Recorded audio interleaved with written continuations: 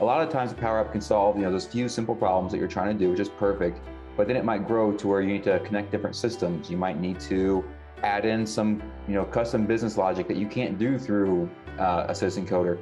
The big question is, how can you fix and transform your organization's most important foundation, your software, into an asset which allows you to become better every single day?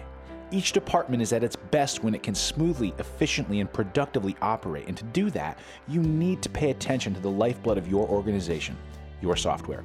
The custom software creation geniuses at ArchitectNow are presenting this podcast as a way to help leaders think more strategically about their software and to roadmap what needs to happen in order to be at the top of their game.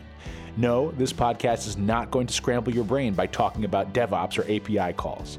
Our goal on this show is to make you better by giving you the high-level insights that you need so you can better make decisions that will not only be cost-effective, but will help your team on an intangible level as well as a technical one. Welcome to Newsflash, you're a software company.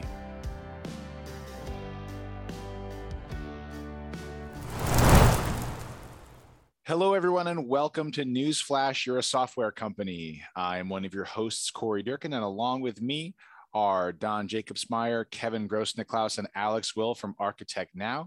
And today we're going to be talking about low-code, no-code solutions. What are the advances in coding technology and language that allow us to have a much quicker ramp-up time from conception to deployment of actually creating pieces of software that can power organizations that create growth, efficiency, and scalability? So, Kevin, at a high level, tell me a little bit about what a low-code, no-code solution means for organizations in 2022 and beyond.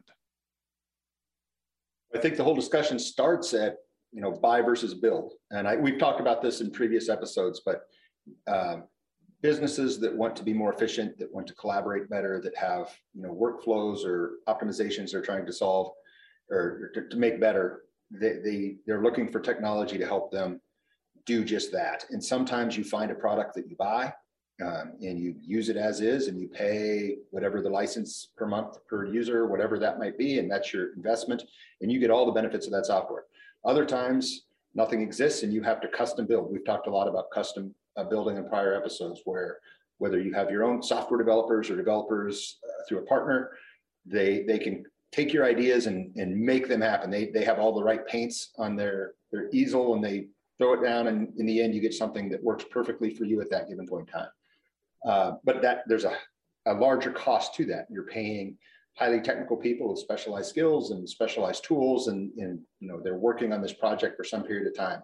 And the time and materials that go into that usually adds up to more than some companies can stomach. Now, low code, no code it's really the evolution from vendors out there that are building platforms that require, as the name says, very little code, or maybe none. It could be drag and drop. It could be just configuration of tools. You're able to innovate and very quickly solve many types of problems without the expense of hiring a whole software development partner or team to customize something 100% from scratch. Low code, no code.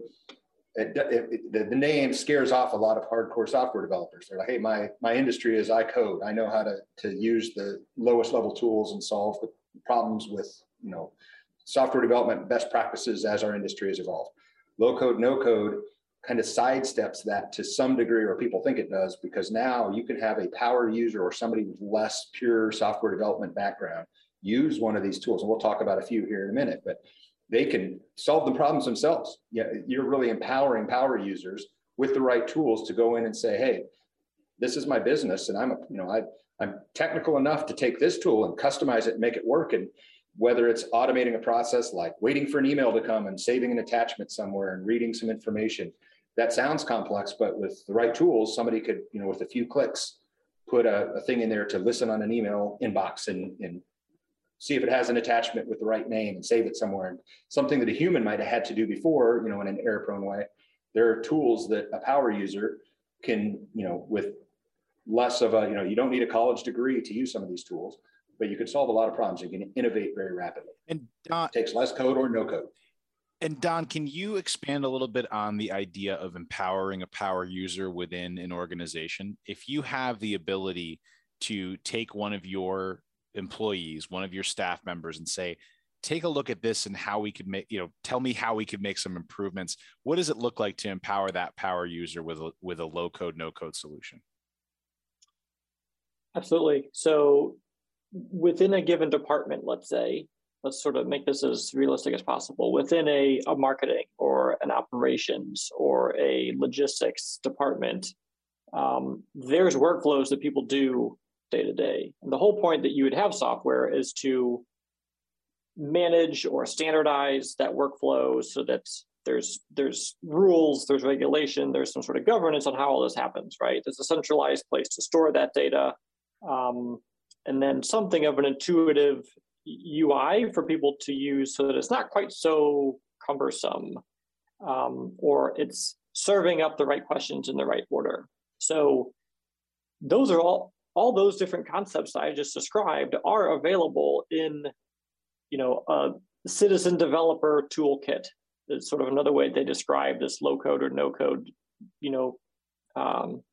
phenomenon. So you may have someone in a given department who is not necessarily technical in the way that we think about it, but they're savvy. They're good with computers. They're the person you go to when, your email is having a weird problem, or you can't figure out how to open this attachment because it has a weird extension, or, whatever it may be, right? They at least know how to ask good questions, and they may get really curious and excited about what they could create with some of these tools for their department without having to go so far as learning how to code and learning all the different deployment concepts and security and integration and all these different things that are packaged for you in this toolbox so that you don't have to know how it works. You're kind of plug and play, making it all happen. This is like the world of USB and Ethernet. You just plug it in and it already knows how to work together, as opposed to, I'm going to go solder a circuit board together in a very customized way because I know how this works. Absolutely. And Alex, Kevin mentioned the idea of low code, no code scaring off some hardcore developers. Tell me a little bit about why a hardcore developer, somebody who is used to building a piece of software from the ground up, should actually be emboldened and excited by the possibilities that exist with low code, no code instead of being threatened by it. Yeah, so the draw for the hardcore developers for this would be not doing the bulk of the work of the domain and getting the simple screens out that the citizen coder could do. A lot of their powers then come from the extension of the Power App. A lot of times the Power App can solve those few simple problems that you're trying to do, which is perfect, but then it might grow to where you need to connect different systems. You might need to add in some custom business logic that you can't do through a citizen coder. And the power comes in is being able to extend it through custom coding. And that will always be there for that. It's going to be a thing that they'll need. But what that kind of allows you to do is have very simple modules that you're working on that are very specific and very simple that you want to add in, and probably make them available to many different Power Apps. So the idea would be kind of like a library of different connectors and extensions that each department could use, that you are more worried about moving the data or building extensions than building the actual domain specific apps. And so another piece of that, just to jump in, is what the no code and low code solutions are sort of doing is they're actually allowing less technical people to do some of the boring development. Some of the stuff that's very repeatable, it's what we would call CRUD, create, read, update, delete, oriented screens. And so if all of that can be facilitated by someone else, it means that the actual technical people can go and work on more interesting features and opportunities. They can start to get into, one of the major cloud providers' AI resources. If they don't have to be building and maintaining these relatively simplistic screens, they can use their knowledge for something way more valuable. Absolutely. And the other part of that conversation is to look at what exists in the workflow of an employee or of an organization who wants to design a new piece of software. And if you think about all of the iterations, never mind of the software actually getting built, but just the conversations, the planning out of what does each screen look like? What are the data points that I want on each of the screens throughout this app or this piece of software? That alone is an incredibly heavy lift. So to be able to outsource some of that work, some of that planning, some of those like very high level, would almost feel like a graduate level philosophy discussions before you even start writing a line of code, being able to outsource that to a kind of easy way to sketch something out that is also functional is really one of the biggest advantages of this, right, Kevin? It definitely is. And I kind of weirdly come at a lot of things, as a lot of technology people do, from a music background, right? So there are music majors that understand theory and chords and can play every, multiple instruments, and they can write great music and they know how that all works. There are people that can still make great music using loops and using software and using pre-recorded, tracks that they can piece together and still sound great. And I'm sure that the hardcore music majors, some of them, are like, well, I know a lot more about how that went together, but I still, hopefully they appreciate that it entertained someone and it created great music. And that's kind of what we're talking about. You could be, when we say technical people, there's a wide range of technical people. Sometimes we use the term to talk about low-level software development teams that are using tools and languages that might be beyond the scope of what most people will understand. There's, less technical people that are the people you just described that know how the business works. They're experts in the business. They know what data points need tracked. They know what workflow needs done. And in the past, they just didn't have tools available to them to translate that into a solution. They had to write it up and give it to software development teams. And those software development teams made it reality. The low code, no code gives those business experts, those power users, the ability, instead of writing it up yourself, you can just open this tool and make it reality yourself. You can skip on certain types of apps, on things that are repetitive, on automations. Take a report. It could be a dashboard you want that shows key information about your business. You might understand all the data. You just, in the past, haven't been able to present it well. There are tools now, low code, no code report tools or dashboard tools. You can open up and design that report against real data and publish it to your stakeholders and be done. And you really don't need to go to anyone else to make it happen. Absolutely. And speaking of tools that are able to translate these ideas into solutions, into reality, you mentioned that we were going to talk about some of those later in the episode. So tell me a little bit about some of those options that exist in the marketplace that maybe people don't even know of. The biggest one that we see lately, and that fits in our wheelhouse, and we know the most about, so that's one that we'll talk about. There are competitors to it in various aspects, but the biggest one Microsoft has been pushing is the Microsoft Power Platform. And that's a number of tools. One is called Power BI for business intelligence. And just like I mentioned, it allows people to develop their own dashboards, reports, pull in data from wherever they want very easily without any technical, or without, I won't say any technical, but with less of a technical background, add charts, graphs, basically build your own reporting tool within your organization. So Power BI is, kind of solves that problem and gives that capability to the citizen developer or citizen technologist.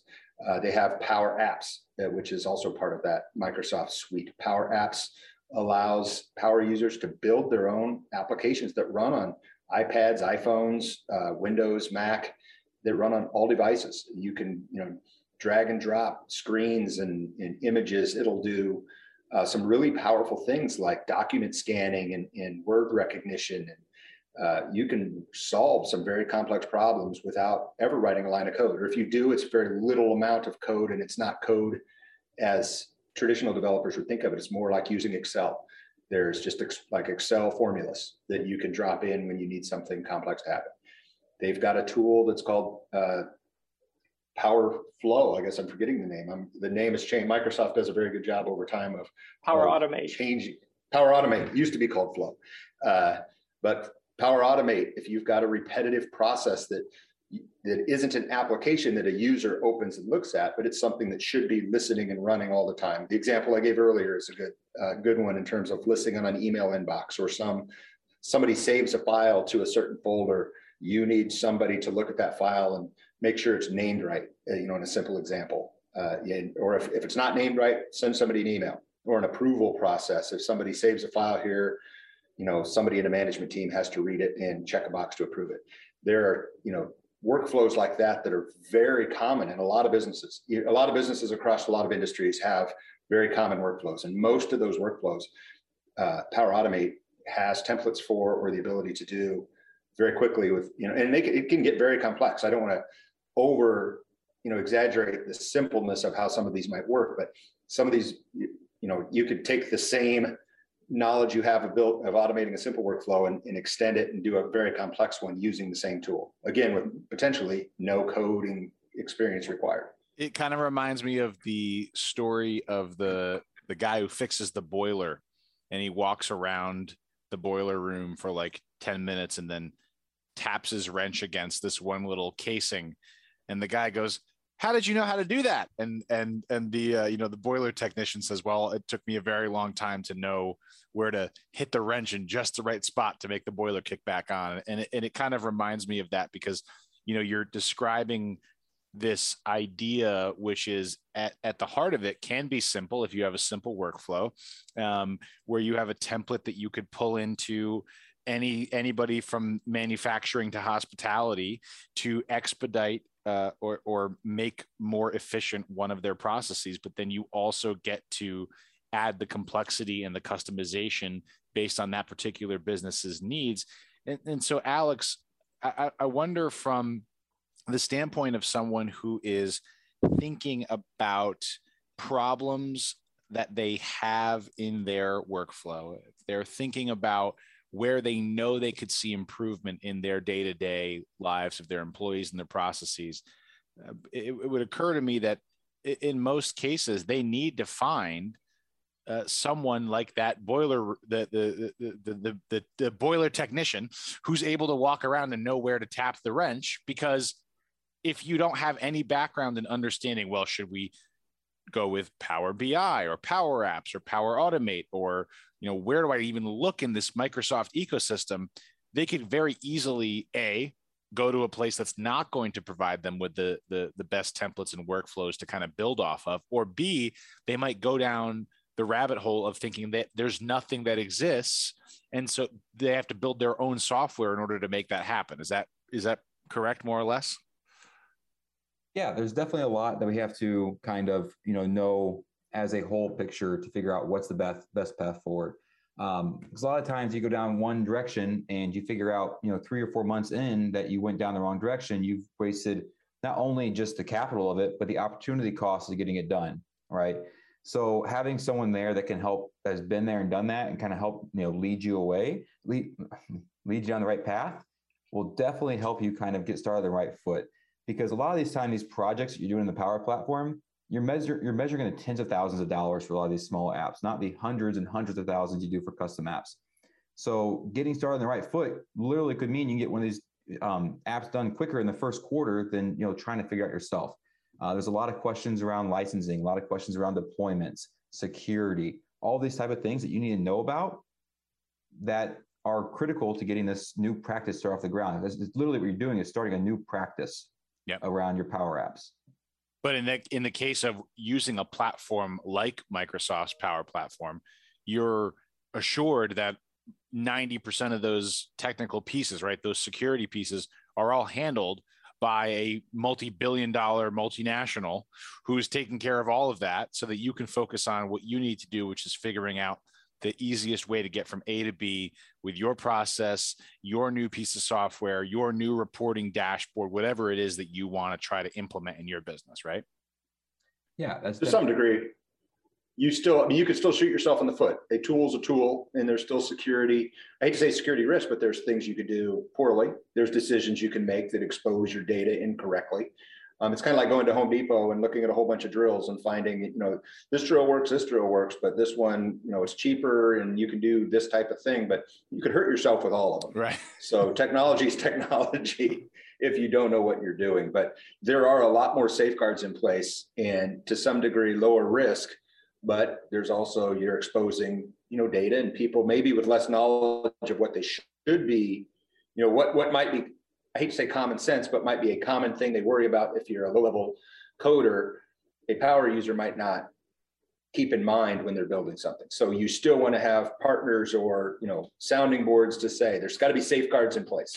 So yeah, that makes sense. I mean, I guess the conversation there is it's just a scenario where, as Alex said, it's tens of hours, not tens of, thousands of hours to build it. And you're kind of going in with a base level of an assumption that at least the tools for security and some of those other building blocks of what we consider to be foundational components of software building exist if you know where to look and how to use them. And to your point, that's not something that a citizen coder, that a power user in an organization who is not familiar with Microsoft's Power Platform could necessarily implement.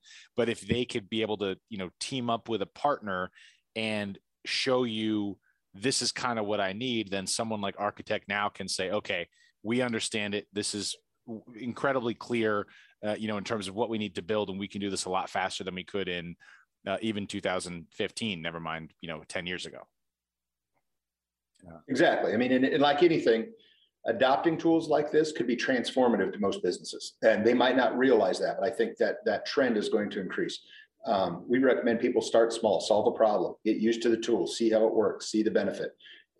As the snowball continues to roll down the hill and build up mass, and you start to understand the capabilities, the end result is that your business is much more agile and you can innovate and try things out very quickly. Because the numbers, even the estimated numbers that Alex said, you're talking now in terms of thousands or tens of thousands to solve a problem that might save your company hundreds.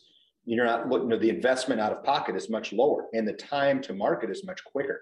So if you've got a group of people in a room that are doing something that takes them weeks, and somebody can walk in there and say, man, if you thought this through, I could solve this problem and make a computer do it. But you go move on to do something much more productive for our company, then all the better. Once you get a couple wins like that using these tools, the light bulb starts turning on, we find, and people are, they start to understand and grasp, a bunch of little ways this could help them, all across different divisions. I think that's a great way to look at it. I think that's a great way to, a great place to leave the episode is to consider the fact that if you are bold enough to step into the world of what might your day-to-day look like and how might your organization be improved with the advent of a low-code, no-code solution, you're in a scenario where you get to have more shots on goal, right? You get to experience the power of rapidly iterating, finding what is possible in this world, and then being able to say, well, if we could solve that small problem, then we could solve this one, and then we could solve this one. And before you know it, your business is really transformed in every single department, in every single workflow, at every single stage. And you didn't have to spend nearly the kind of money that you maybe have in the past or that you thought you did currently to be able to create those leaps in growth and progress for your organization. So I think that being able to partner up with someone who is very, very experienced in these foundational building blocks platforms like the Microsoft Power Platform is incredibly powerful. There's a lot of P's in that sentence. So hopefully I was able to get that out relatively easily. This has been another episode of Newsflash. You're a software company. Gentlemen, thank you for being here, and we'll see you on the next episode. Sounds good. Thank you for having us. Thank you, Corey. See ya. This podcast is presented to you by ArchitectNow. Whether launching new cloud or mobile apps or modernizing your legacy platforms, ArchitectNow can help you identify the best options and work with you to bring those ideas to life. If you like the information in this podcast, we can assure you it is only a fraction of the actionable wisdom and insights you will gain by talking to the team at ArchitectNow. To learn more and start a conversation, visit us on the web at www.architectnow.net. We'll see you on the next episode of the Newsflash, You're a Software Company podcast.